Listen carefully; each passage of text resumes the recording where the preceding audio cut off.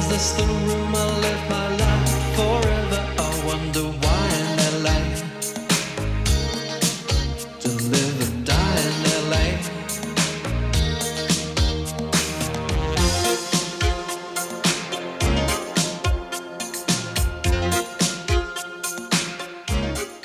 Hello and welcome back to the Seat Struck Movie Podcast. It is February 6, 2022. And if you can believe it, it's a Sunday again. And my name is Curtis. I'm here with John. Hello, everyone. Great to be here. And Quinn. Hello, hello.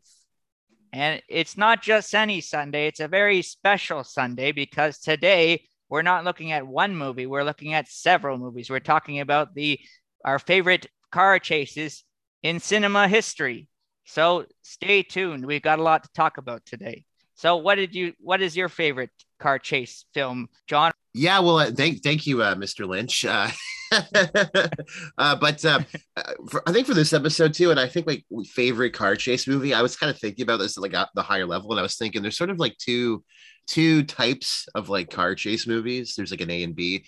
The first one is like a movie whose like entire premise is pretty much about car chases. The whole movie is about car chases. The whole movie has the cars are part of the movie, like it's a car movie. And there's movies out there that are not really car movies, or maybe even really car chase movies, but a car chase scene or an extended car chase scene plays like a really important part in the movie, or sort of like one of the more classic scenes in the movie. I'm kind of skipping ahead to our honorable mentions, but for the second one, I think of something like The Blues Brothers, which The Blues Brothers, not really a car chase movie. It's like a comedy, but probably has one of the most famous car chase scenes of all time in the movie. So today, this is a fun special topic one. We're just talking our favorite car chase movies. I think we've all picked about 3 of them, and we'll go through some little honorable mentions at the end. I guess to kick things off, I'll start off with an older one, and this is one I saw back in 2020. And this one's called, of course, Death Race 2000, a 1975 film.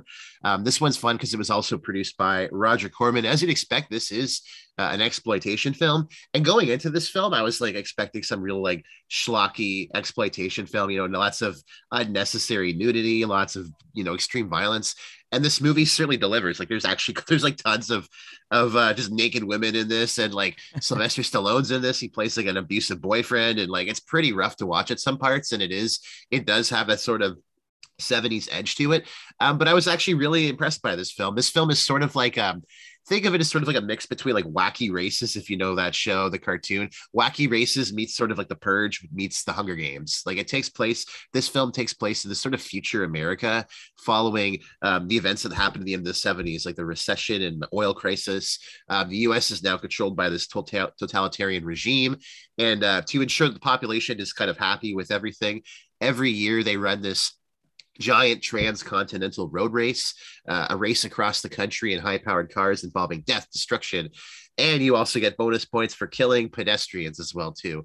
And the drivers all have these kind of cool, that's why I kind of called it like Wacky Races, because the drivers have all these kind of cool personas and outfits. The main character is played by David Carradine. He's this protagonist. He's called Frankenstein. He's sort of this mysterious figure that wears like leather and kind of fabric mask. It's alleged that he was disfigured in this horrific injury, so he like kind of he's kind of very this kind of mysterious character.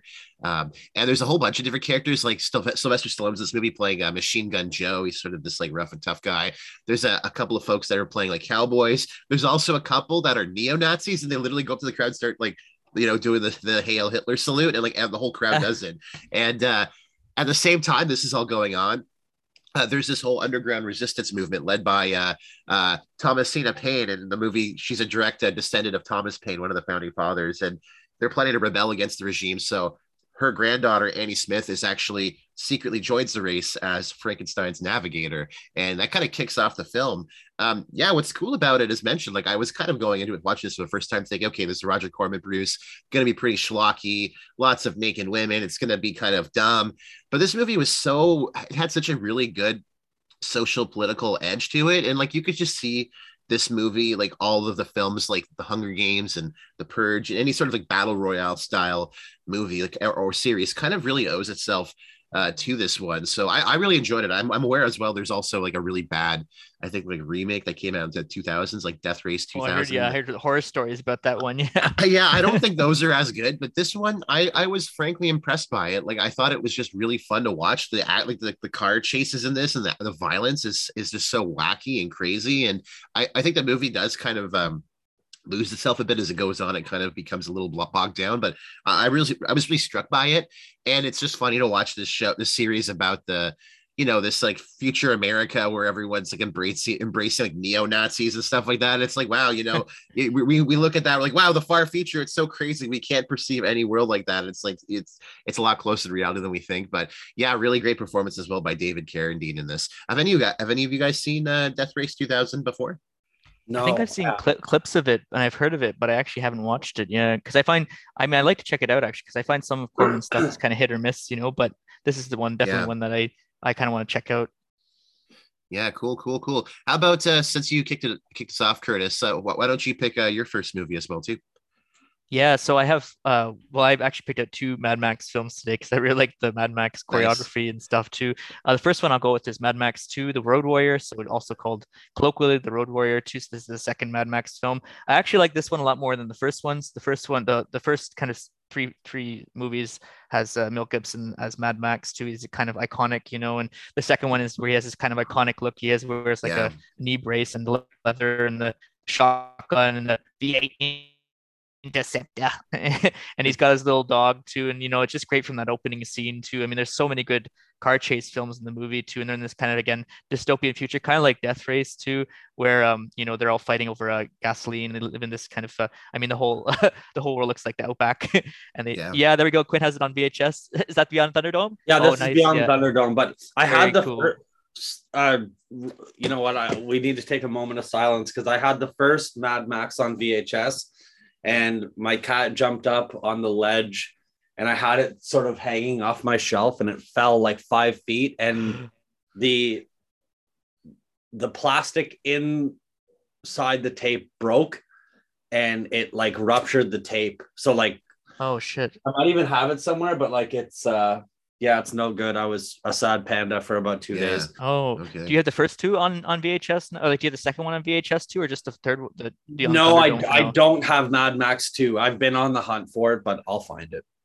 Keep let me know if you find it. That'd be really cool. Yeah, because I always love like the cover art of those VHS ones too. But yeah, I actually like the second one more than the first one. Yeah. And I find too, I mean, it's kind of rare to find like an 80s sequel that's better than the first one, but I think they just do so much interesting things with it too. And obviously they have that little intro where they recap the first movie too. But I mean, there's not a lot of congruity between the 2 films except for like Mad Max's appearance, and he goes to help out this oil refinery, and they're being terrorized by this kind of batshit gang of berserkers and they all wear these weird like S&M outfits too. So I don't know what's up with that. They're like mechanics and S&M characters. Yeah, in the extreme future, everyone just wears like leather and like studs and everything. Like and then the extreme future, just take all the stuff from the gay leather bar. And, everyone's like, well, we're going full BDSM. That's going to be our fashion outfit now. Yeah, and like the main villain is called like the Lord Humongous. Like, okay, that's right. It's just such a great movie, and I mean I love that opening scene too, where they're fighting, and then they get Wes, the batshit crazy biker guy, and he's like pulling the arrow out of his leg. He's like and it's so cool when you watch for the first time. But the one chase that really stayed with me was at the end. They're escaping, like they create this Mad Max creates this diversion too, so he has this gas truck filled with an 18-wheeler filled with gasoline, you think. So he goes out to kind of cause the maniacs on the bikes to like go after him too. And meanwhile, they create a diversion so all the people in the refinery can actually escape and go to the promised land. And I just thought that was such a cool. It's just the way it's choreographed too. And we have main character deaths, and we have we have nitrous oxide, and I mean it's everything you could really want from a car chase scene too. We have like the suspense too, when you think that the wacko's been thrown over the hood, and he's there, and he grabs the kid's hand, and you jump because you don't really see it coming. And I loved everything about it too. For a long time I didn't really understand like how that that chase ended, because there's that scene where the Lord Humongous uses nitrous oxide and he like crashes head first into the tanker, and I'm like, how does that work? Which I still don't fully understand. I don't know if you guys have watched that movie, and I don't really know how he does that, but I don't know. Maybe it's been so long since I've watched the older Mad Max movies. Like, of course, the most recent one is the one I've seen and more recently and can remember. But I do remember as a kid watching these, and yeah, I just love the world that's built in Mad Max, of this sort of like futurist, like it's futuristic, but still kind of living in the past. And it just has such a great style to it and aesthetic. And it's inspired a lot of stuff. I mean, I think like something like Death Race 2000 is certainly a direct inspiration for the original Mad Max. And from Mad Max and onward, you see that inspire a lot of other sort of, media, like something like even like the Fallout games and stuff like that owe a lot to the Mad Max for building this sort of universe as well too. And it's so like innovative too. There's that one scene, where the feral kid has the knife boomerang, to like things like that, like even like little household objects too. Yeah, very Australian. Very Australian, very very intimate. Very beautiful movie. And I mean, I don't like Mel Gibson, but I thought he was really great in the role. So obviously, it's cool seeing Tom Hardy as Mad Max 2 and Fury Road. But I really enjoyed seeing Mel Gibson in the role in the 80s. Before he was batshit and just maybe he was an asshole back then too, but it's a classic movie, and I think it holds up still pretty well, even if you don't like Mel Gibson that much. So that's one of my favorite chase scenes, where they drive the gas tank at the end too, and then the gas tank crashes, and then you find it's filled with sand, so he basically created this great diversion, and everyone escaped, and then the villains ended up with sand. So they got rid of most of the bad guys too, so that's good. Nice. What about you, Quinn? You got Baby Yoda today too, so that's a bonus. He has a little plushie, Baby Yoda plushie, so little buddy. That's it.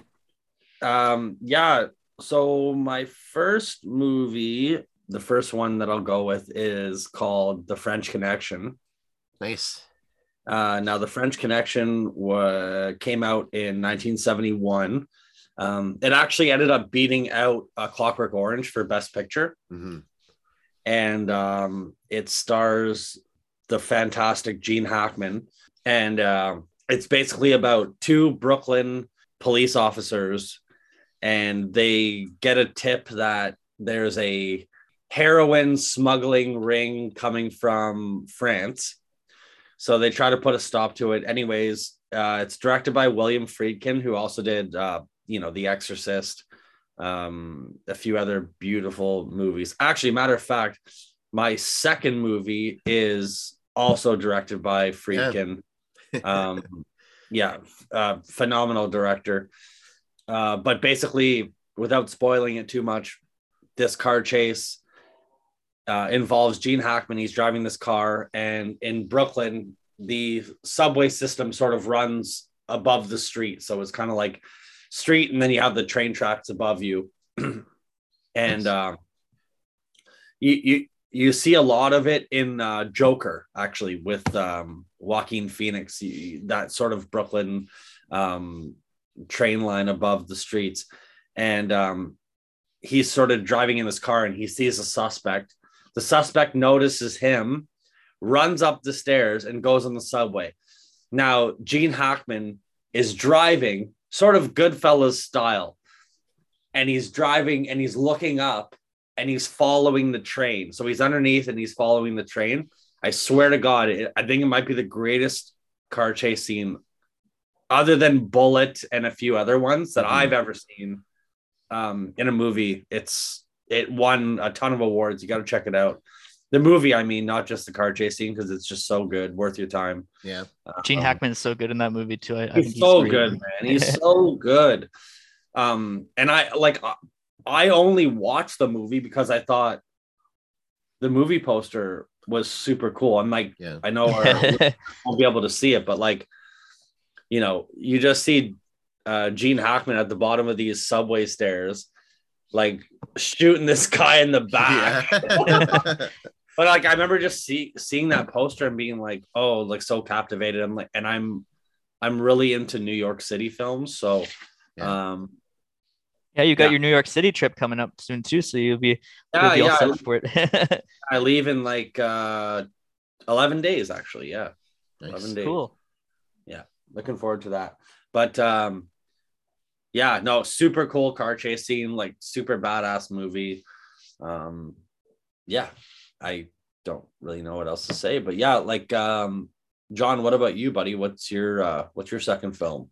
Yeah, so my second film falls more into the camp of like the second type of movies I was talking about, movies that aren't really, based on cars or car chases, but have an important or big car chase scene. And my selection is the classic The Matrix Reloaded, the sequel to the original Matrix movie. I'm not going to talk too much in detail because I'm thinking we might actually, if not in one episode or in a series of episodes, we might talk in more detail about the Matrix series. So I'm not going to go full into the entire story, but just to give a quick synopsis, it's pretty much a direct sequel to the original Matrix. And this one is cool because it actually, rewatching it, you could see sort of the step up of CGI and animation. And I've seen some people kind of look at this movie now and the third sequel and, kind of see them as dated. But I really love the way they incorporate sort of animation into the films. Even though it is dated, it does look so smooth and good. And even rewatching that classic, Neo taking on like 1,000, Agent Smiths or whatever, it still looks really captivating and fun to watch. But I picked this one because this movie has an incredible highway chase scene that happens probably, I guess, in the third act of this film. What I know about it is that they actually built an entire highway to film this. So it's actually filmed with a proper highway built specifically for the scene. And I love this chase because there's just so many things going on in it. I love how it shifts from like different characters in different situations. Like we see like Trinity and Morpheus and the Keymaster in the car, and we got these two figures, the twins, or these sort of like white-haired, white-suited like ghost figures that can kind of like teleport between sort of like different spaces, and it makes them intimidating to fight because they're always sort of, you feel like when you watch these characters fighting them, they never are in a position of power. They're almost always like trying to avoid them, or they're kind of knocking them away and trying to get away. So I love this scene because I love how it shifts from different, modes and perspectives. They're in the car with the Keymaster like getting shot at, and then they're kind of all separated. Trinity's on the bike kind of catching up with them, and there's a great, of course, sequence when they're on the truck and Morpheus is fighting the twins while the Keymaster is kind of hanging around. The whole thing is they're trying to kind of protect and save and rescue this Keymaster figure who they're going after presumably to kill. So it adds a lot of stakes too, because not only are they in a big car chase trying to get shot, they're also trying to protect this vulnerable figure as part of this movement against what's going on. So I just rewatching this, I was so struck by how cool this sequence is. And I think from an action standpoint, I think the second Matrix movie probably has some of the best of that in the entire series. I guess you guys have most likely seen, I don't know if Quinn, I don't think you've seen all the Matrix sequels, but I think Curtis has. I know it might have been a while since you revisited, but what can you recall from the big chase? Yeah, well, I remember it was pretty cool because those twins kind of they teleport around. They keep teleporting and stuff too, so it's really cool in terms of choreography too. In terms of the quality, I mean, I guess we'll talk about with the Matrix films. I don't remember as much because I really like the first Matrix movie, but after that it kind of goes downhill in my opinion. But yeah, I mean, I think the chase scene was one of the highlights too, and I mean, there's just so much going on with it visually too, and I think the Wachowski sisters, I mean, the way that they film it too is really cool too. So I don't remember too many details about it, but I do remember I did like that part of the film especially too, and the music is really like pounding. It's like dun dun dun dun. Yeah, I think cool. the Matrix films, like the first three, have like such great music to them. And so that sometimes people forget. It's like they went to like a rave and just got all the best music. Yeah, it oscillates between rave, ecstasy, orgy, and the dance floor Zombie. movie, Rob Zombie, and then like an incredible orchestral score, which fluctuates like all the action scenes and chase scenes and stuff like that. It's that was something I think that was, I don't want to get too much into the most recent movie, but the most recent movie, when the WB logo comes up, you get that great swelling Matrix score. I'm like, holy crap, it's happening. And then the score, the rest of the movie was just utterly unforgettable or forgettable. I was like, I forget how much a score makes it. Yeah, cool. So that was my choice. How about yourself, Curtis? You have another Mad Max movie, I believe. Another Mad Max. So yes. I loved Fury Road too. So I think Fury Road sounded cool when it came out. Like, I think we were all waiting a long time. It was in development hell, and it actually came out. And it actually, I think when everyone watched it, it blew everyone's expectations. Yeah, by George Miller too, the original creator of the George series. Miller, the OG, Mad Max director. So he's been hard at work, and I think it's one of his best movies. And we have Charlize Theron, unrecognizable as Furiosa. She's great too, and I think she's got her own kind of film coming out. I was talking about her in one of my classes too, because we were talking about Mortal Engines and one of the characters in that too, and she's kind of similar into this too. And she's a very like beautiful actress, but they kind of like purposely like kind of tone her down to, she has like a shaved head and like this metallic arm too. And I mean, she's just such a cool character. So you like really appreciate her for a human being rather than just being hot, South African, And I think I love this movie so much too. And there's so many good scenes. I mean, the whole movie is basically a chase scene. And I think George Miller does that so well because I mean, he keeps you entertained the whole time too. And I mean, there's so much to it. There's those like kind of cultist guys, and there's you can apply like definitely like an allegory maybe for the US too with Donald Trump. I mean, like Immortan Joe, you can't watch it now and not see Donald Trump, I think. And obviously there's lots of cool stuff going on. They got the guy with the flamethrower guitar. Yeah, the really flamethrower cool. Guitar guy. He's like incorporated into the score of the movie. When the camera's like panning over, and you hear like the doom doo doo doo doo, and you hear the guitar. You're like, oh, it's part of the orchestral score. But no, it's a little bit of diegetic music in the film, and he's like, and like fire shooting out of Poor guy's like hanging though, eh? Like they have him, he's like chained up or like whatever. 20 fucking rubber bands, and he's dressed like a jester. He's definitely not stable. He's like kind of like floating around, like. Yeah, in that world, I worry about something not being strapped in properly or something. Yeah, I think Russia, their safety regulations there aren't so good. Oh yeah, no, and I don't mean to maybe say something that you're about to say, Curtis, but like it's just so funny that like, in this film, like there's two things that are like gold, and it's gasoline and breast milk. yeah, absolutely. Yeah, like how kind of breast milk is commodified then too. And there's a really interesting like feminist reading, I think, too, for the way that the women kind of all lead this kind of jackass, patriarchal guy to who's very much like Donald Trump too. And then we have obviously Furiosa's quest for revenge too. And I mean, there's so many narratives and so many story arcs going on, but I think George Miller makes it so interesting the whole time, because I've talked to some people, like my extended family really didn't like this movie, and all the young people really liked it. And I was like, well, he takes this big chase scene and he adds so much to it. And I think that's really a strength of a director. If you can have a whole movie that's a chase scene and make it interesting, there's fight scenes, there's drama, there's like revelations. I love how you can almost geographically plot the entire movie over like a line. Like it really is like a linear chase movie. Like the entire movie is like a big chase. And I remember watching it.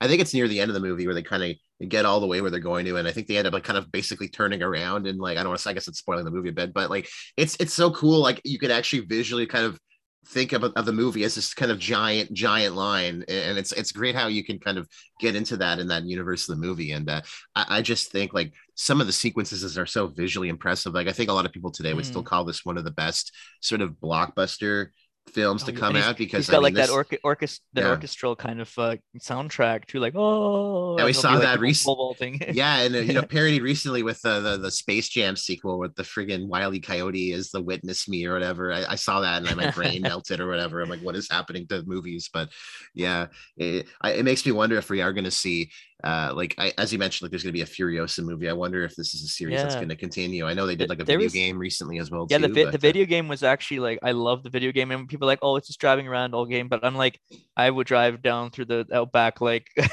all game, and I'm happy with that. And you can like customize your car. I'm like destroying, like Raiders never gets old. Yeah, so you're like, that's what I wanted, man. Yeah, it's a great video game too. And I mean, I'll watch all the Mad Max sequels. I love this stuff too. And one other thing I love about that film too, and I think it does it better than the 81 film, the Road Warrior, is that when you watch in theaters, you can hear those like motors like right by your ears. Just you hear like the engines and stuff, and like the turbochargers and the nitrous oxide, and like incredible so cool. Foley work in the movie. Like it just incorporates not just the score in the movie, diegetic music, but like just the sounds of everything happening. Because you mentioned the engines and the buzzing and the horns. Like you feel like you're like driving some little tank or something next to them, or 18-wheeler or something. So it's really cool without going into the dystopian future. But that's I love both movies very much too. I didn't like the first Mad Max so much, and I Thunderdome's okay, but it's kind of fun to watch, isn't it? But what about you, Quinn? What was your second pick? Well, I have to say before I go on to my next pick, Mad Max Fury Road is I would say probably in my top 3 of the 2010s. I always Yeah, me too. like It's it up could there. it could easily be like a canon film for me, like down the road. Mhm. I saw it with my brother and his friend, and it was, other than a few, 1917 was another one, but there was a few films that I can remember in my adult life where I was sitting on the edge of my seat, literally. Like a lot of people say that and they're like, they don't act, they're sitting back farting in their chair at AMC. But the fact of the matter is like, when I saw Mad Max Fury Road, I was on the edge of my seat and I was like, you know, throwing popcorn in my face. Like it was so overstimulating when I saw it. I was just blown away. And like, I didn't feel so crazy because when the movie came out, I ended up watching it like once a day for like 3 or 4 days. Like literally, like I sat there and I'm like, this is the best thing. This might be one of my favorite movies of all time. And then I saw a video of Quentin Tarantino, and they asked him, "Oh, what was your favorite movie of? Was it 2015? It came out. I think it was 2015, 2015, yeah. Yeah, 2015. So they're like, "What's your favorite movie of 2015?" And he said, "Mad Max Fury Road." He's like, "I got a copy of it on 35 millimeter," and he's like, "And I watched it in my house every day for like 3 days." He's like, "I just watched it like 4 or 5 different times," and I'm like, "Okay." So I'm not the only crazy one because it's so good. Mm-hmm. Yeah. It's so like I'm a big Tom Hardy fan. Charlize Theron in it is just I love her and everything. Yeah, she's just so good. And it was so nice that year, especially to get a movie that was like a real blockbuster, and like that's a real blockbuster film. And like I think.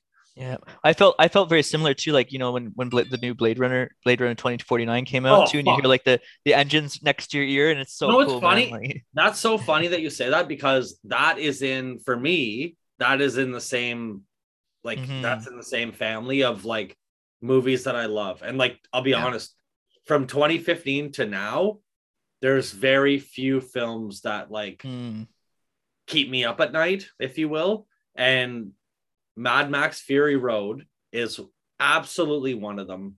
Absolutely one of them. Like that, you know, Parasite, like there's a few, but holy shit, man. What a it's a sequel we didn't think we needed, but we're so glad it's here, you know.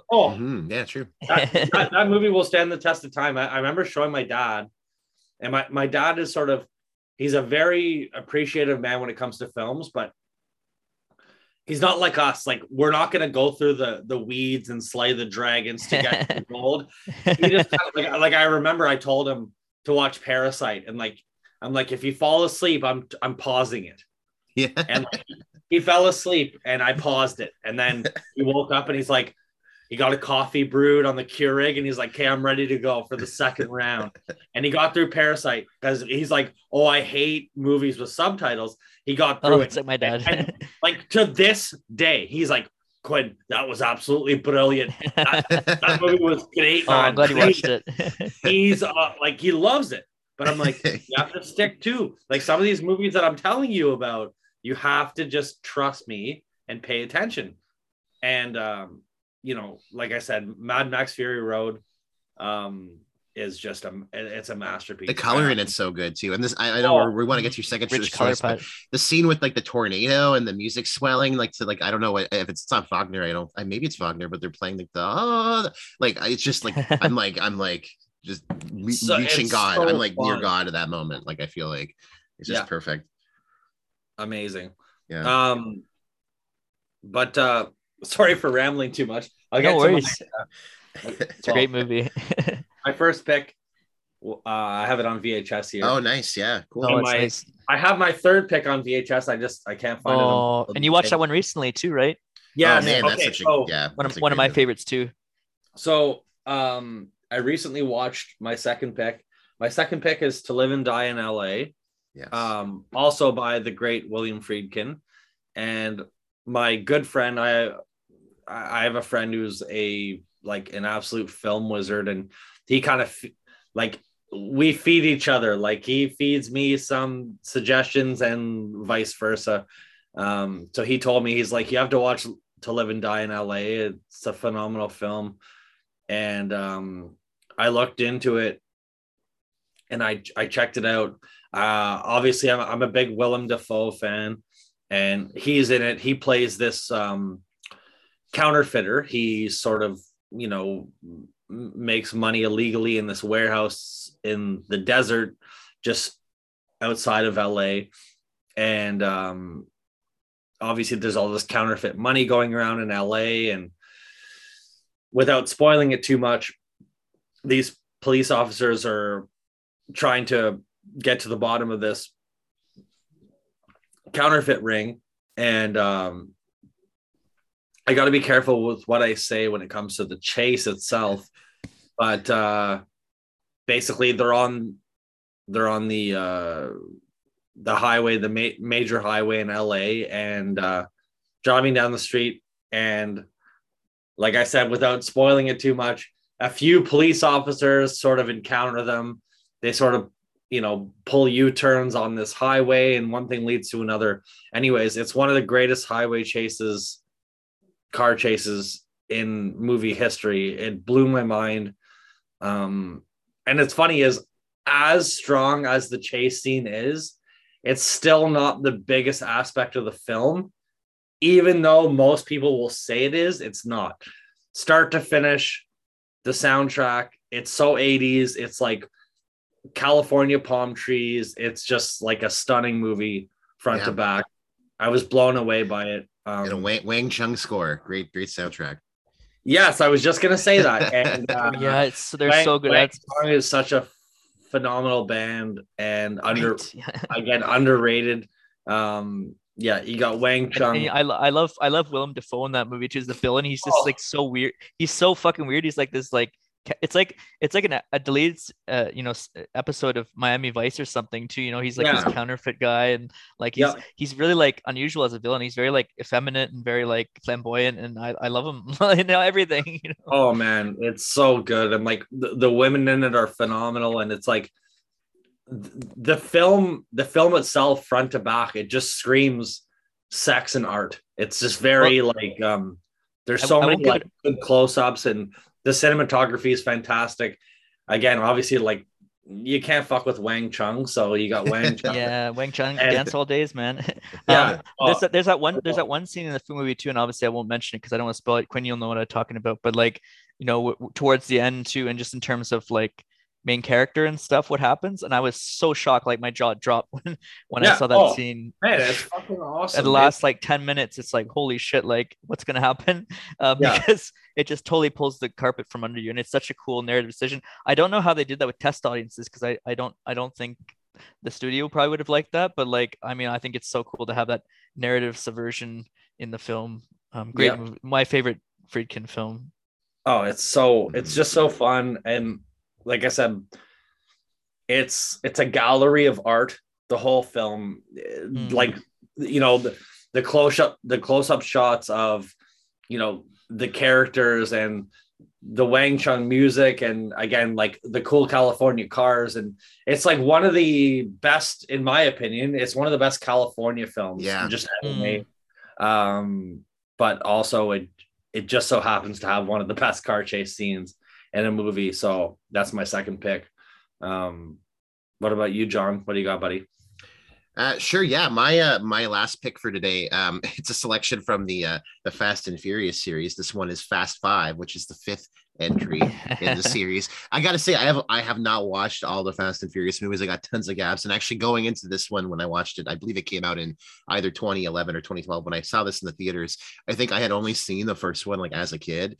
Of course, the first Fast and Furious, and I guess the second one as well too, are very kind of, they are car movies. Cars are a big part of this series. But around the time of, I guess, the one before this, Fast and Furious, which was the fourth one. Also, another thing that's annoying about the series, they're just, the naming conventions of these movies are a total fucking mess. It's like the Fast and the Furious, Too Fast, Too Furious.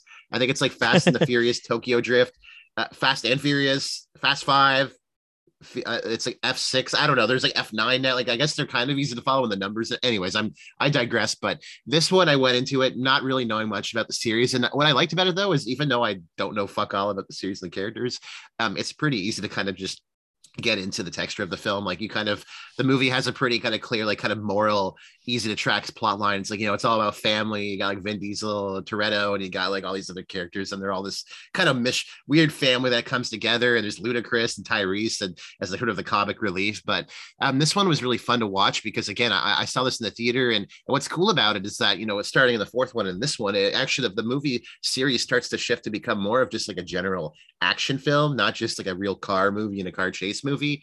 But nonetheless, like it satisfies in both cases. This movie has some really great thrilling action sequences, especially that kind of opening that train sort of chase sequence in the beginning, and great performances. This is the first one that has The Rock in it, is Luke Hobbs. He's sort of become now kind of like maybe the biggest figure of the series. There's I remember Vin Diesel and The Rock have like a fight scene. I just remember the theater was like losing their mind because they're just like, oh, grinding these two big guys. You're like, these two big guys are gonna fight, and then you don't think it's gonna happen. And then they're getting ready to gear up, and they're like fighting. And like the theater, watching this in the cinema was so great because everyone in the theater was losing their shit when it happened. And this one has a few, of course, great kind of car chase sequences, although again, a little bit less so than some of the other ones. But this near the end of the movie, and I won't spoil all the, the details of it, but at the end of the movie, there's this sort of heist where they're trying to steal money. And it's crazy because they have all these like Dodge Chargers, these brand new 2010 Dodge Chargers all parked. And what they do is they don't just like break in, steal the money, leave. They grab the entire vault, like they have it chained to the cars, and they drive out and they fucking rip the vault out of the bank. And it's such a great chase sequence because they're getting chased by like police, and there's this vault that's like bouncing around the road and swinging around everywhere. And it's part of the movie itself too, like a character in the movie. Like they're doing this big turn, and the vault kind of gets swung and like smashes through like 5 different store shops. Like just the amount of prop work and stuff on this is great. I believe James Wan's the director of this and a lot of the other entries in the series. Like I think as just a general physical director and understanding prop work and just the making it like a thrilling, detailed action movie, like he does such a great job with it.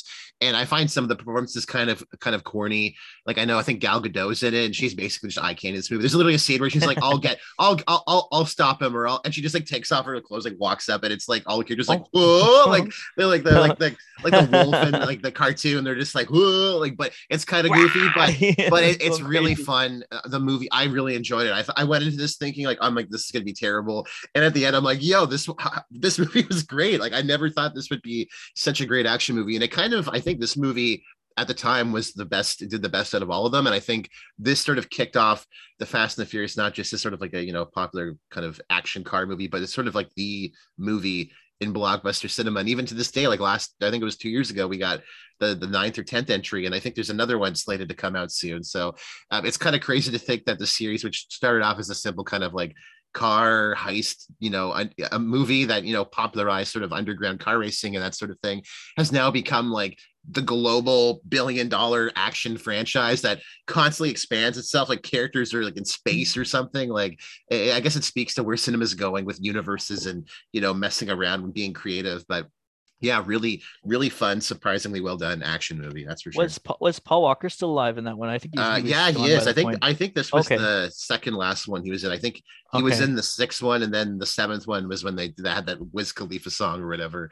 That one's kind of goofy too, because I'm always interested in how movies handle like the deaths of like kind of actors or actresses. Sometimes in TV shows they just sort of like recast them or cut them off. In the Fast and Furious series, like he's in the 7th one as like the CGI Paul Walker, and then I guess from what I haven't seen all the rest of them, but I believe he's like still alive in the universe, but he's always like conveniently busy. It's like, oh, where's Paul Walker? Oh, sorry, he's babysitting today. He can't come. Oh man, we haven't seen him in like 10 years. Yeah, no, he's got a thing. He's at the doctor's office. Like, okay, he's got a thing. I don't think that's how they frame it exactly, but yeah, I think at 7-1 it's kind of weird because he's sort of like this CGI dude, and then, but I mean, it's touching. That whole, it's been a long, great ending. Tear jerker for all the bro dudes in the audience. And really good seeing those movies in the theaters as a kid because everyone would leave and they'd be revving their cars like, "Oh, I'm just like Dominic Toretto," revving their like parents' minivan. Yeah. drifting on that like Honda Civic from yeah. 1992. Oh, dude, like to this day, I hit a patch of black ice, and I'm like Tokyo Drift, like to this day. But like, it's funny because the first Fast and the Furious, I actually was sort of pondering on putting this in my car chase favorites. See when they get the CB radio, like the police scanner breakout where the cops are on their tail for the race in the first film. That's actually a really good sort of car chase scene in a way. Like, you know, it's because you have Vin Diesel, which is like the greatest porn star like name of all time. And then you have Paul Walker, rest in peace. You know, jump into this car together. Vin Diesel's unsure about Paul Walker, but he's like, whatever, like we're going to this party, but we have to, you know, get rid of the cops sort of thing. That's actually a really underrated sort of, again, car chase, air quotes, scene. Now, is Fast 5, I haven't seen all of them, but is Fast 5 the one where the gas truck is like coming down the street and it keeps rolling and rolling and rolling and rolling, and like it conveniently like lands between two cars when they're on like a cliff drop? I think it is. It's been a while because I'm pretty sure we watched this one. Yeah, because I'm pretty sure Fast 5 was the last one that I watched, and apart from a few scenes, I was like, I'm done. Like I got the full experience in this movie. Yeah. I've like, it doesn't matter what happens now. I'm done. The funny thing is about those movies is I think that one and a couple of ones follow was kind of a tradition with friends to go see it. And like, we would always, for some reason, like go out for like all you can eat sushi, then grab drinks right before the movie. And every time I would get in the theater like stuffed full of sushi after a couple of drinks and would just pass out like halfway through this. I think it's the 6th or 7th one where Kurt Russell's in it, and like I watched all the way up to when they meet Kurt Russell, and then I fell asleep and basically missed like 40 minutes of the movie, and I wake up to cars fucking driving through buildings in Dubai. I was like, what the fuck is going on? I woke up and I'm like, where what is happening in this movie? I don't know a single thing that's going on. And my friend's like, oh yeah, you were asleep for like an hour of the movie. I'm like, yeah, I guess, because I don't know what's happening. But that's like one of those movies though where it's like it should say on your ticket like sleeper's discretion is advised, you know, like it should say that on your ticket, because like it's one of those films where it's like if you see the start and the end, you saw the movie. I saw Fast 5. I saw Fast 5. Like as long as you see them break out those Coronas with the lime in it and be like La Familia, you know, and then the barbecue, the cookout, you know, that's all that matters. It's just family. That's it's family, brother. Yeah, that's right. Yeah, no, that's it. Cool. Curtis, what did you watch? What was your third choice? Yes, and number 3 was, and I hope I'm saying the name right because my girlfriend speaks Japanese and I probably said this wrong, but Ronin. It's a 1998 action thriller movie by John Frankenheimer, who, funnily enough, used to be I think he used to be a car driver, like a stunt car driver or a race car driver. But anyway, he kind of brought in. Yeah, he brought in his experience to this film too. So it's a really cool film. It's with Robert De Niro. I mean, I can't fucking explain the plot. It's so convoluted, but I mean, I really like the movie actually overall. But I mean, the real reason you really go to this movie is just it has this extended chase scene, I think through Nice in France too. And it is just so, it's Nice and Paris. And it's just such a strong chase sequence. Like cars get destroyed, characters get, killed off. I mean, it's so suspenseful too. You have that kind of small streets and everything too. And I mean, it's been a while since I've actually seen the movie too, but I just remember this movie really standing out too. One of the good 90s heist films too, and especially for the choreography again too, I think it's really good too. I don't know how they filmed some of these scenes, but it's so much fun to watch and so exhilarating. At the end, you're like, oh, you're just wary just from experiencing this really intense driving thing. But I think it offers everything you possibly want from a car chase scene. You have those kind of the European cinematography, and you have the suspense, and you have crashes and people driving off bridges and flipping upside down, but still somehow surviving. And yeah, I don't know if you guys have seen this one too, but it was one I really enjoyed. I've never seen it now, but it sounds I've really seen fun. I've seen Ronin. I watched it a long time ago. To be honest with you, like, I liked it, but it's not one of my favorite De Niro movies. But Yeah, I give it like a 4. I give it like a 4 out of 5. Much because he's done so much. I give it like a 4 out of 5 personally. Like it wasn't my favorite, but it was good. Like I really enjoyed it. Oh, sure. Yeah. 4 out of 5 seems fair. Yeah, Ronin's awesome. To be honest, I don't really particularly remember the car chase scene. Yeah, me neither. Because the plot, there was so much going on in the plot. I don't remember there was like a briefcase. And I remember, Robert De Niro shooting someone in every movie. But I mean, like, yeah, exactly. What did you pick, Quinn? What was your number 3? I will say an honorable mention for me is Heat. Oh yeah, honorable mentions. Yeah. Yeah, Heat. Oh yeah.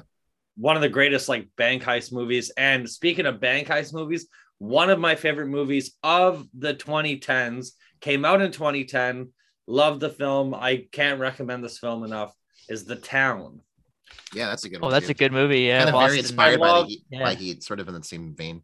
Yeah, exactly. Yeah, that's kind of why I mentioned it. Like, very good film. I think it's Ben Affleck's, like, other than maybe Goodwill, I think it's like his best sort of writing and a monumental movie. So I will honorably mention that. But my third and last pick for today's podcast is Terminator 2 Judgment Day. Oh, one of my favorites. Yeah, it's now I remember when I first saw it, I was at my friend's house and my friend's mom was like, she held up the VHS, which I have somewhere in this clutter of a room, and she was like, oh, like, you can watch this, would your parents allow it? And I was like, oh yeah. And like, at the time they probably wouldn't have, but saw Terminator 2, I was blown away, like, just like, and to this day, like, it still holds up. I mean, of course it holds up, but like the CGI holds up, and the visuals hold up, and the atmosphere holds up, and Schwarzenegger is phenomenal. Edward Furlong is like an underrated actor in my opinion. Oh, I think so too, especially his later work too. I think it's really good.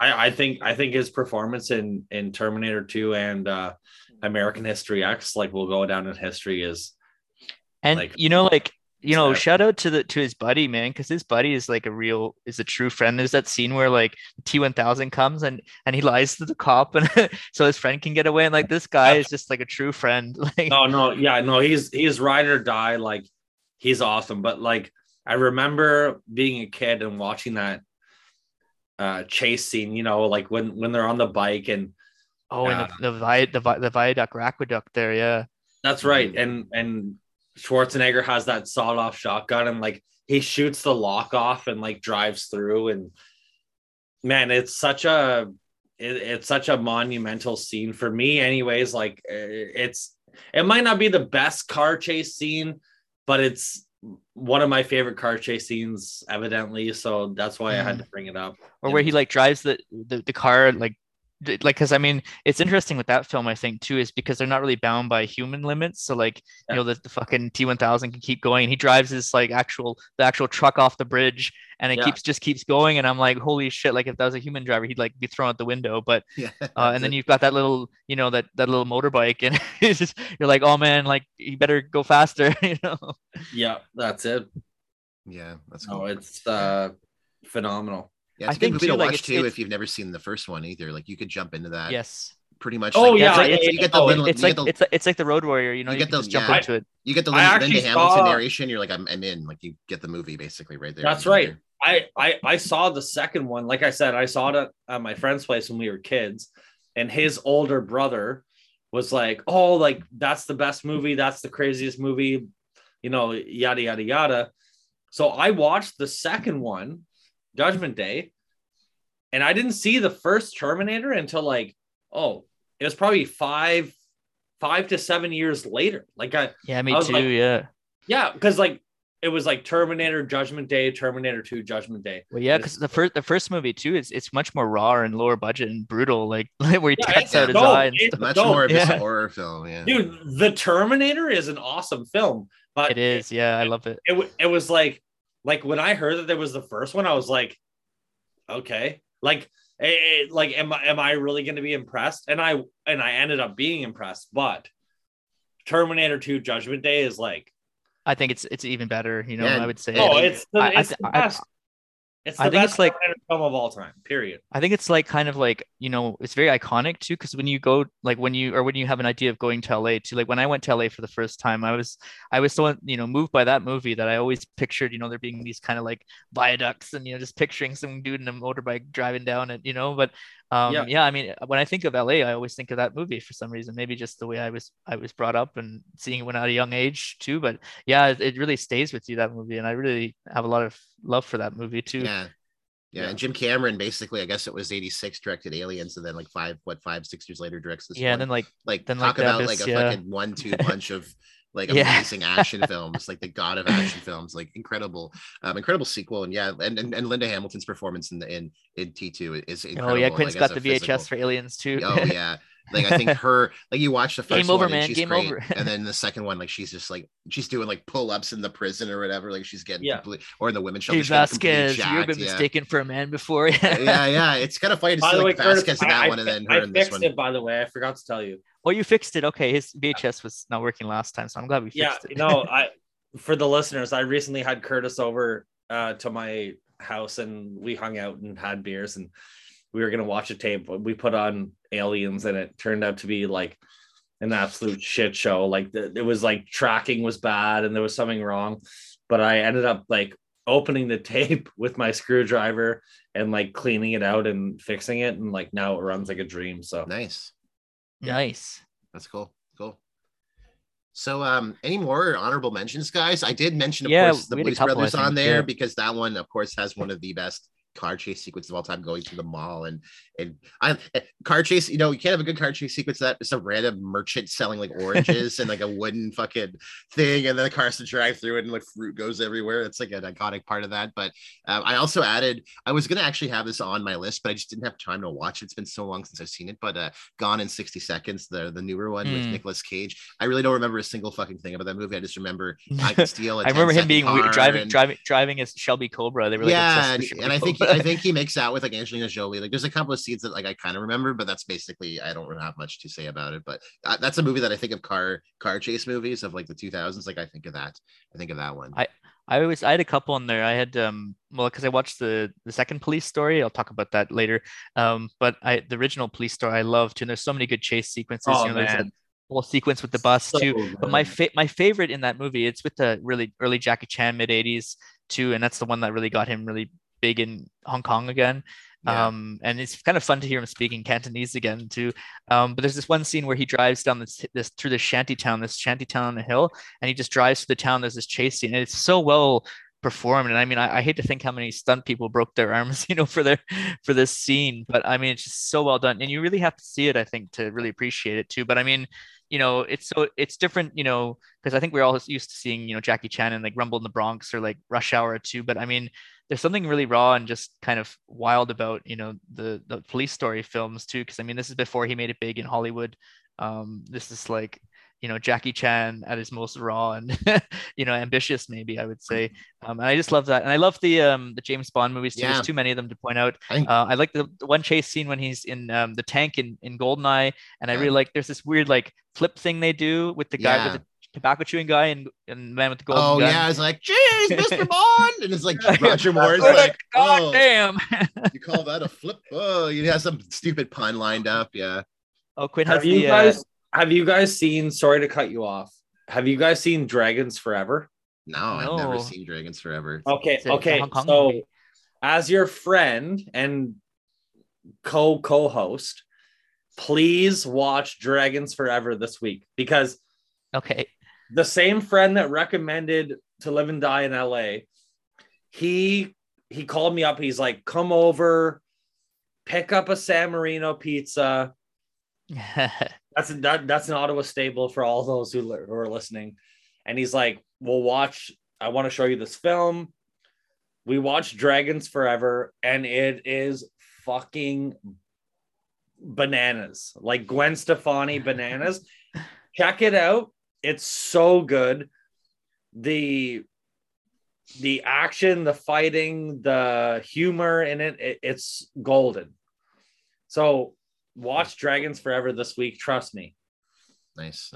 Cool. Yeah, I think that's a good. I'll have to check that one out. Me too, I also added an impromptu one to the honorable mention: Star Wars Episode 1: The Phantom Menace, just because Oh, of that yeah. stupid pod racer scene. Like that is like Dude, the best Yeah, that's so a part of that great. movie. That's a great scene. And it's I don't I think that movie's They have a terrible. whole game but- with that. They have a whole game with that. Yeah, I mean that game's terrible, but And that scene is 64. so good and iconic, and Yeah. it still really holds up really well. Like thrilling to watch. Yeah, and it's great. I was just thinking of like, what are some other like honorable, like, and I'm like, maybe I should have put that on my main list, because I mean that movie's terrible, but that whole scene, I mean, like literally the whole Tatooine part of that movie, which takes up way too long in the movie, is basically just to lead up to this goofy like race scene in the film. And they Guys, have that remember great. You guys remember Oh, the that's so cool. Oh yeah, the fucking Oh, Anakin yeah. with the little like helmet Anakin. and No, goggles. or no, whatever. You know, there if was you a- look into it, that's probably the best marketing out of any film I've ever seen.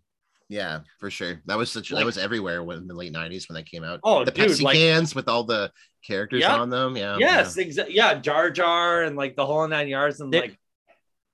Yeah, Sorry, because what I was my remember. first?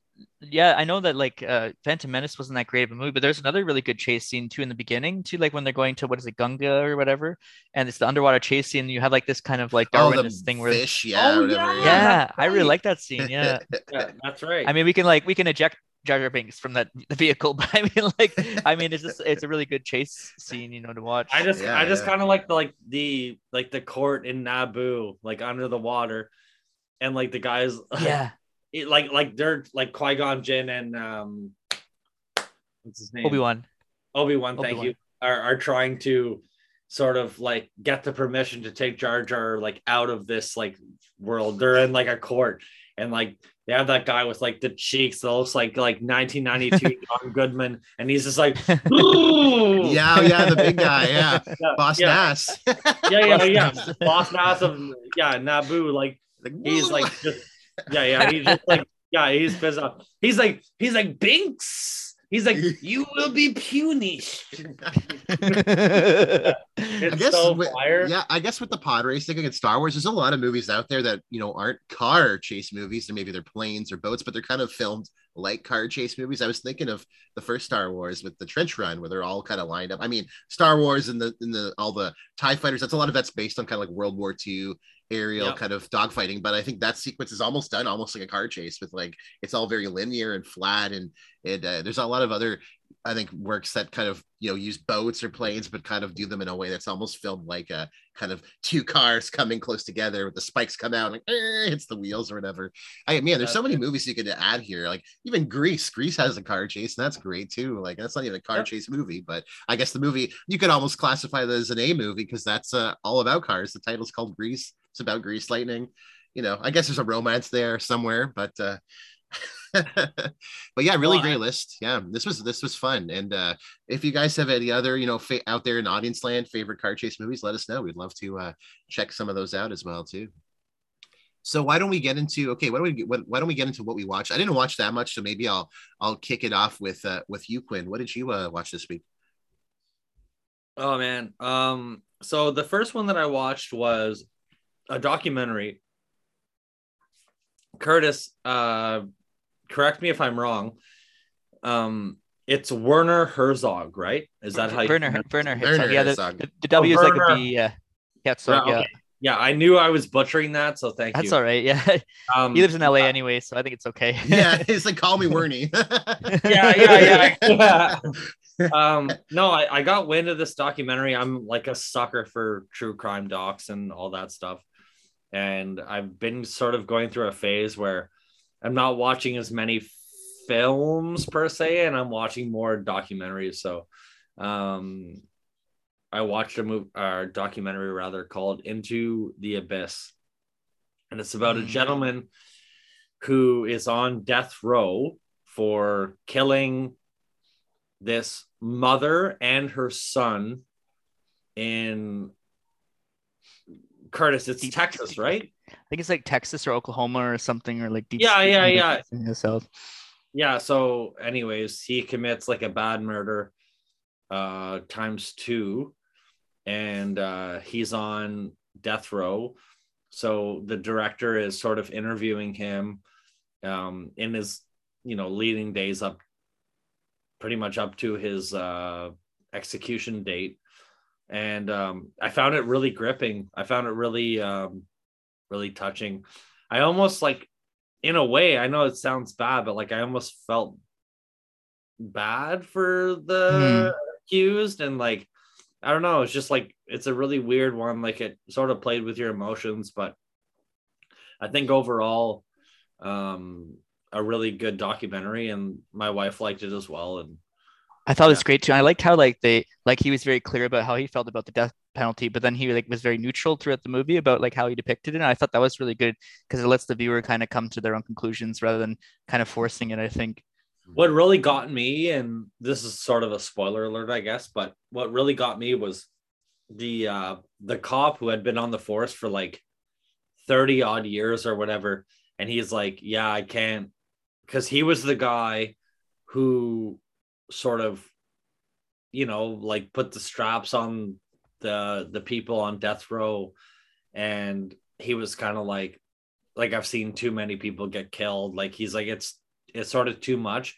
So I found the film to be very like humane in a way. Like it was very like it's very sad, like overall, but at the end of the day, it's interesting too, like how they kind of explore the themes in that movie too, because they have that theme of time, and when you're in a prison, time is just totally something else too, and I thought that was really cool.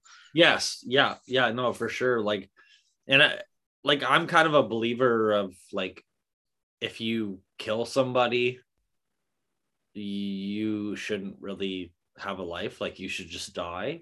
But like again, it's looking at this documentary, it's a very strange sort of ride, and I definitely recommend Into the Abyss for anybody who wants to see a cool true doc anyway. But yeah, what about you, Curtis? That's one of his. Oh, yeah, I think you had a couple other ones too, didn't you? But I can oh talk yeah, I about know. mine. Like, I mean, I can say all mine too. Yeah, if you want. Okay. So my next film that I watched was the new Scream. Nice. Yeah, me and my wife went to the theater and saw Scream. You know what? I liked it. I thought it was awesome. I thought it was great. I heard it was one of the best Scream sequels. Yeah. Yeah. No, I honestly, like, I would put it on par with the first one. Like, makes up for that Halloween Kills. yeah, no, it was basically Scream 1 reproduced. I thought Courtney Cox and Campbell were great in it. I don't really know what else to say about it. Like, I just thought that like the twists were great. It was very Wes Craven style. They did a rest in peace shout out to him at the end of the film, and overall I think Scream 2022 was awesome, and they're gonna make another one, thank God. Yeah, no, wicked. You're gonna be elderly and like, oh, Ghostface is coming after us, and David Arquette. Yeah. Dewey's gonna be in his walker walking away from her or whatever.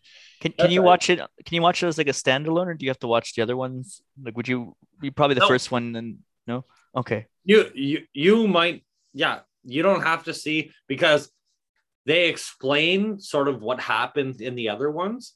Like, they spoil pretty much the other ones without you needing to see them. But like, I think John's right. Like, I think eventually you'll have Courtney Cox on an Acorn stairlift, and there'll be 2 Acorn stairlifts, and the other Acorn stairlift will have Ghostface. Yeah. just going down the staircase, and then doesn't give up. I mean, like, we got a film. So in addition to the staircase canon, Gremlins and Scream. Yeah. That's it. And so the third film that I watched 2 nights ago, my wife and I went and saw the new Jackass. Oh, cool. And and oh my god, so funny. It's like full of dick stunts. It's like mostly dick stunts. Like I don't want to. They're dick obsessed. Yeah, but like there's one guy who he gets punched in the jock from Francis Ngannou, who, I mean, as of recently was the heavyweight champion of the UFC. This guy's a brick shit house. And then they take the same guy with the same jock and they put like dumb, like shitty pads on him with like his legs bare from like the groin up. And they put him in a net and they have PK Subban from the New Jersey Devils wire fucking pucks at this guy's jock. And then from there's a few other things. That's wild. But they end up having him lie down and they have a guy pogo stick. Oh my God, Jesus. Right in the balls, right in the jock, the same guy, and apparently it was all through one day. Like this guy is underpaid. I don't care if he made 100 million. Broken body. The producers of those jocks are like making bank right now. They're like, wow, this jock really works and blocks PK Subban shots. And... Again, I don't want to spoil the movie for people that haven't seen it, but he takes it out and there's like a slight dent in the jock, and I think PK dented the jock, and it's like that's pretty good. Yeah, Though, and also I don't know if this is true, but I heard that like a month later he was able to conceive a child with his wife. So it's like now you really have a selling point on this job. Yeah. I think what's so cool about the Jackass films too is that like at this point, like they're all like big celebrities. Like Johnny Knoxville is like probably like, I don't know his net worth, but he's probably like a millionaire, multimillionaire. Like, and they've all gone on to have successful careers because of this. But even then, you know, it's even been at this point like a decade, more than a decade since like what was supposed to be kind of like the last Jackass, like Jackass 3D. Despite them, I think Johnny Knoxville just turned 50. Brings them back. They're still, you know, totally depraved to go and like put themselves into situations where they're getting concussed or branded on their it's just like the absolute it's an absolute id, you know, like Freudian id, yeah, you know, just despite like their wealth, giving in they're to still the depraved, you know, dirt animal urges. There's something to that. And I love how they like some of their stunts, they dress up in like outfits and they go full, there's a lot of camp and almost like Monty Python has style to the kind of their little bit of skit kind of humor. But my goodness, yeah, I can't, it's kind of crazy to think they're still going on, you know, almost 20 years, more than 20 years at this point, strong. I watched I think I watched the second one I was on a date with this Serbian girl that I really liked. There was like a group of us and like we watched that scene, and you never know with Jackass from scene to scene, like whether it's going to be like mild or like medium or like fucking 10 bizarre shit, you know.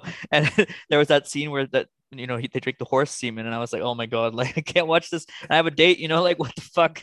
So, you know, but it's so much fun watching in theaters. I will say this, and like I said, I don't want to ruin it, but I will just say 2 words: pig semen.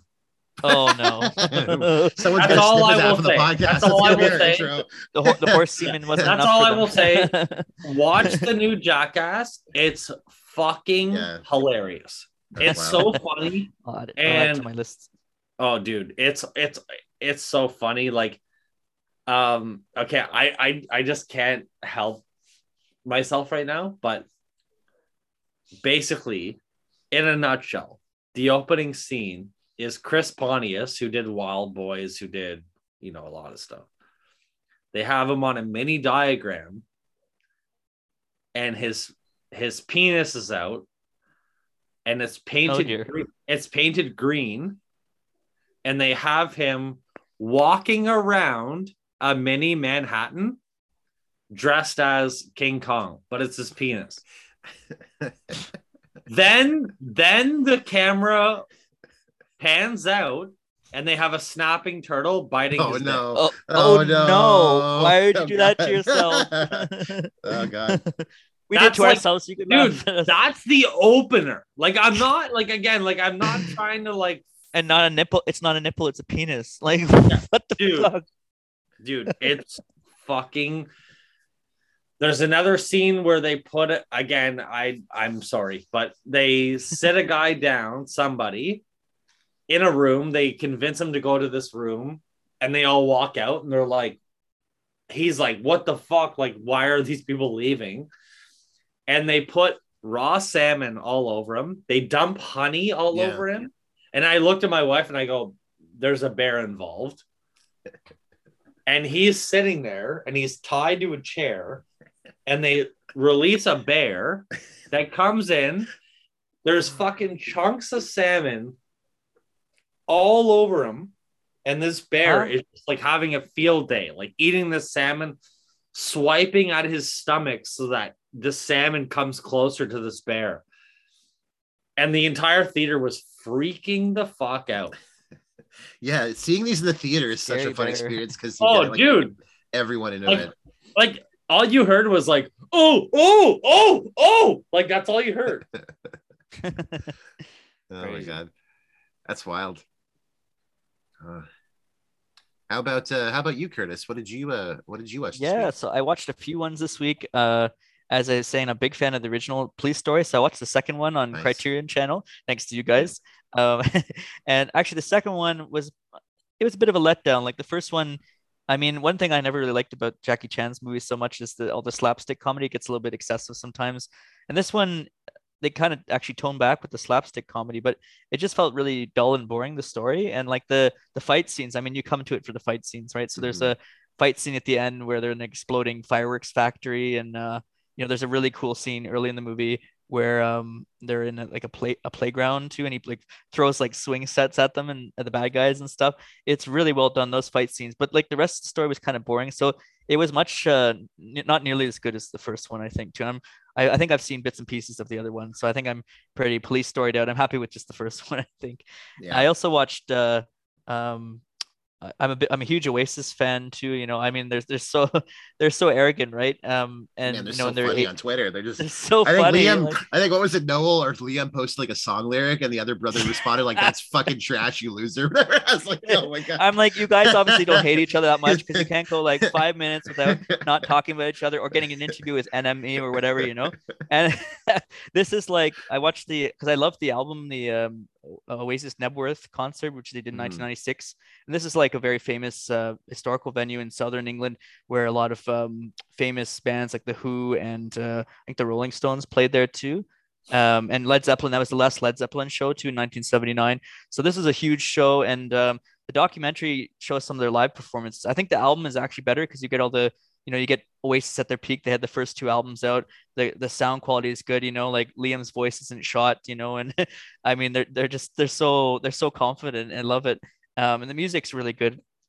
The film also looks at kind of the fan base and kind of like a lot of people who went, and you're happy for them, but they're also kind of like, it feels like all those kids who went to like in high school who went to like I don't know, like like Blink-182, and you didn't get to go, and you're happy for them, but it's just like, it just feels like they're kind of rambling.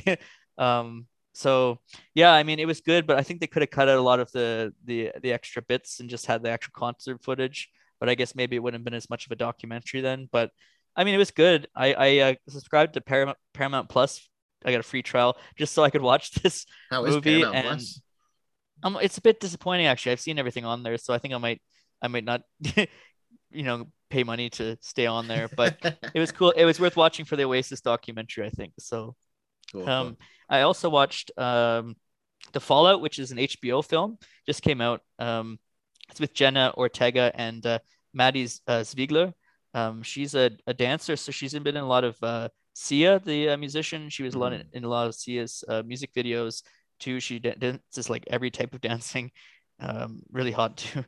But anyway, it's about these 2 teenage girls, and they're in a school shooting, and it's like the aftermath of the school shooting, and everyone responds to grief differently. So like her best friend, the main character's best friend, becomes like kind of like a David Hogg kind of, he's fighting against gun legislation and stuff. And she actually becomes more withdrawn too, and she forms a relationship with this girl, the dancer girl Mia, and it's also about her kind of exploring her sexuality too. So it kind of goes beyond kind of a traditional trauma narrative, that like they always have with these school shooting movies. But it's really interesting, and it's the HBO production values too. So it takes you to some dark places. There's like alcoholism too, and but I really liked it too. It's my first time, I think, seeing Jenna Ortega in a film, but she's one of the post millennials, and I think they're all really brilliant. So that was fun to watch. And the last thing I guess I watched and played. There's this video game called City of Broken Dreamers, and I wanted to talk about that because it's kind of a cool concept. It's like cyberpunk. It's this cyberpunk adult visual novel, which is basically like, I mean, it was like cyberpunk. I came for the story, but there's actually a lot of porn in it too. So I was like, oh, okay, well, that's interesting. Why doesn't anyone wearing any clothes all the time? But the cyberpunk story was actually really good too. And there's a big Blade Runner influence too. And you play like this ghost, and you're supposed to recover this child with like telekinetic powers. And yeah, I was kind of drawn into it too. And I like those kind of cyberpunk dystopias. So that was fun to do. So I played that and finished that. What did you watch, John? Yeah, I've been watching a lot more TV recently, so I didn't get a chance to watch too much. And I actually watched a soon-to-be upcoming Carpenter film last night, so I'll talk about that when we get to that in the watch series. But finished watching season 4 of The Handmaid's Tale, just to kind of give a recap because I've talked about it a couple episodes. Based on the Margaret Atwood novel. It's by Hulu. It's sort of this dystopian series about this kind of theocratic authoritarian government that's taken over the U.S. and they've been the context, of course, world birth rates are dropping. The population's declining.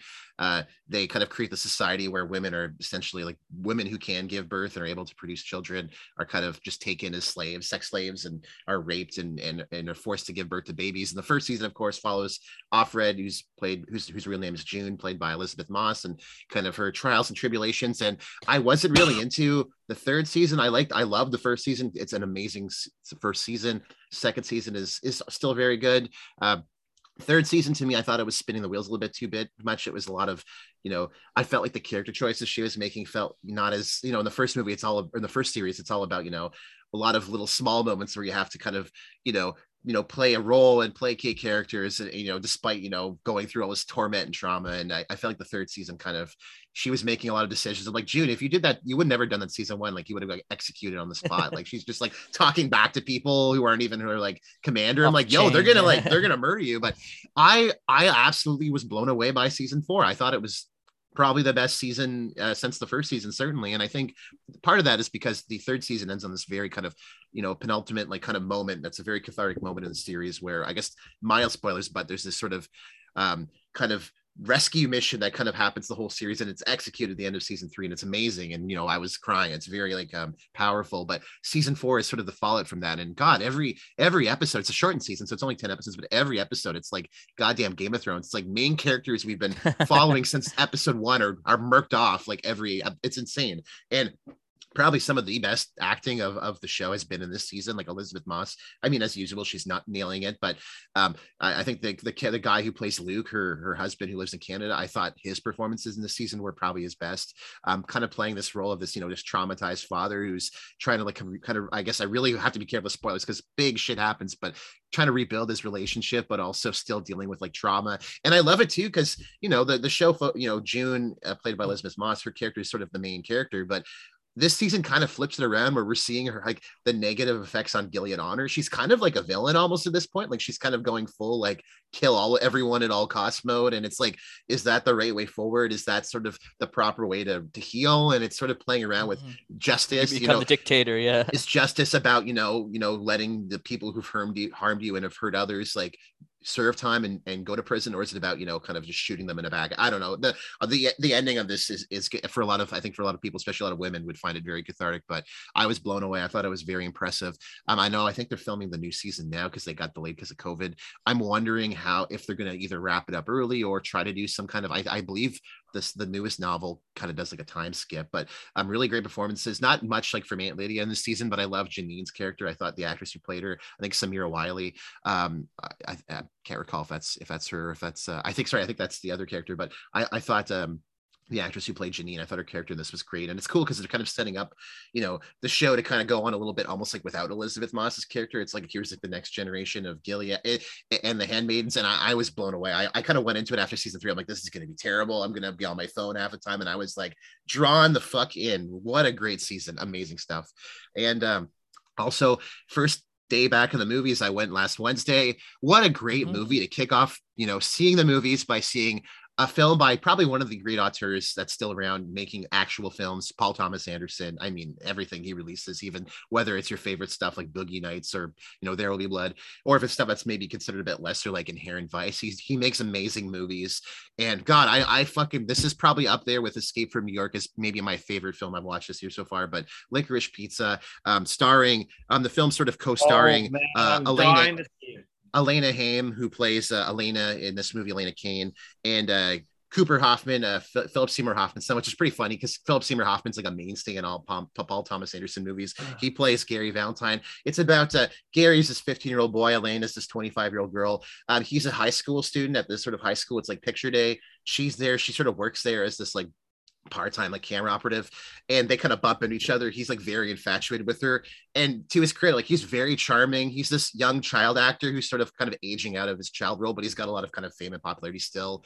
He's involved in acting, and he's this sort of character who's sort of this like latchkey kid. His parents aren't around, his mom's going to Vegas, and he's like sort of this like hustler swindler who's like trying to become like an entrepreneur, and he's like has this business selling water beds. And Elena's character is sort of this Arrested Development young woman who's sort of, she's an adult, but she's like kind of stuck between worlds, and it's cool to see the relationship. And I mean, I obviously a lot of the online discourse has been because of this sort of age gap relationship, which is kind of funny because like the first like 20 minutes of this movie is so fixated on her and him being like, yo, like you're 15, I'm a 25-year-old, like we can't date, we're not going to fall in love, and but she's obviously kind of charmed by him because he is this sort of older than he appears boy, and at the same time like she's sort of bringing him into this world where he can be more adult, but he's also kind of very playful, and they're getting a lot of shenanigans, and she's kind of pulling her back into sort of this childhood that she doesn't really have. And I just thought the movie itself was, the needle drops of this were great. Like the soundtrack was unreal. I think a lot of attention is going to be on Cooper Hoffman because I mean I thought he was good in it. Maybe not great, but I thought he was good. But I mean Elena Haim, I mean she was amazing in this movie, and they have the whole Haim family as her family in the movie. And there's like a scene where she's like just walking through the house and like yelling at her sisters, and it was just so fucking funny. And like God, I mean the movie has like there were so many scenes I was cracking up, and I think a lot of the humor comes from like a lot of the juxtapositions with like the kind of the bigger celebrities that are in the movie, like Sean Penn's character and Tom Waits' character, and like these kind of crusty older guys. Like a lot of the movie is based around.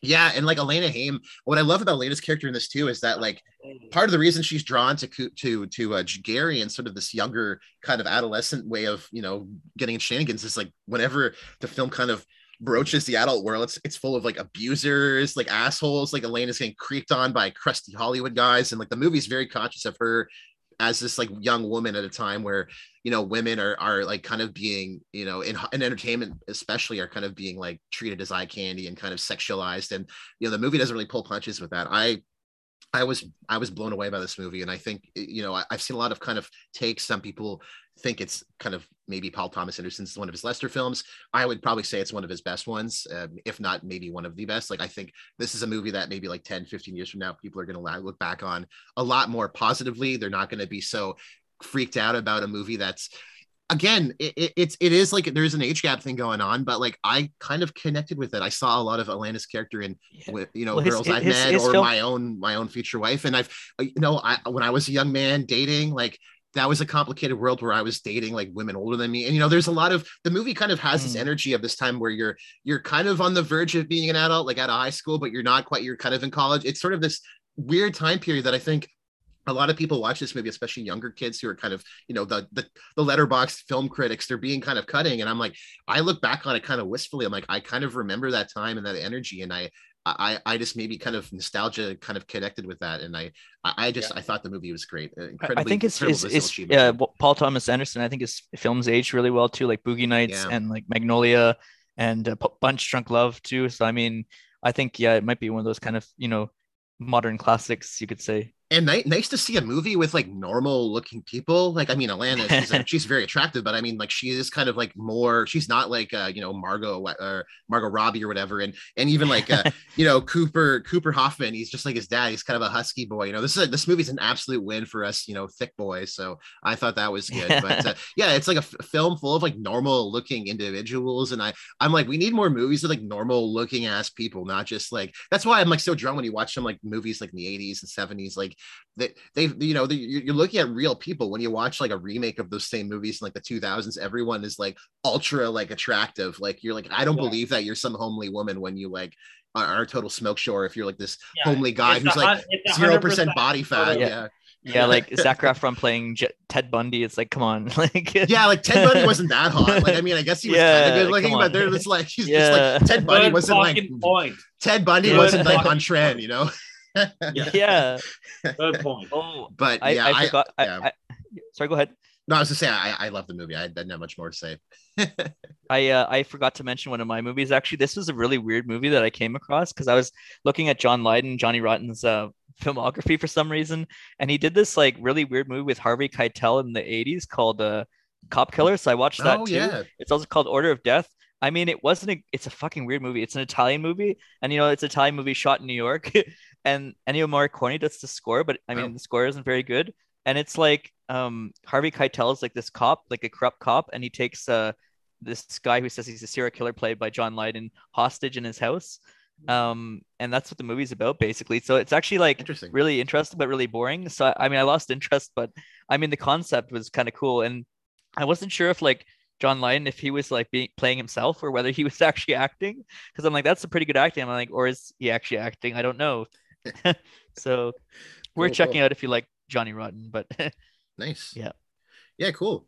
Well, yeah, that was great. I think I'm trying to think what we were doing next episode. I think next episode's kind of corresponding with Valentine's Day. True Romance. I think we're gonna do True Romance. A true romantic Valentine's Day movie. Romantic. We're gonna talk the classic, I believe, Tony Scott film, True Romance, written by Quentin Tarantino. Yeah, that's his first script. Right. And some really great roles. I think James Gandolfini's in that too, which is kind of like an early Sopranos. Gary Oldman and all-star. I think what is his name? We have another Elvis appearance too, because Val Kilmer plays Elvis, I think. Oh, that's right. Yeah. That's great. Yeah. So a lot of great. I'm excited to chat that one, and we've got some more stuff coming up as well too. Anything you guys want to mention or wrap up before we conclude today? That's all for me. Nope. Yeah, I'm just lazy Sunday for me, so nothing much. Anyways, thanks everyone for listening. We'll be back again next week. Stay tuned, and see you soon. Bye. Cheers. Get your kicks.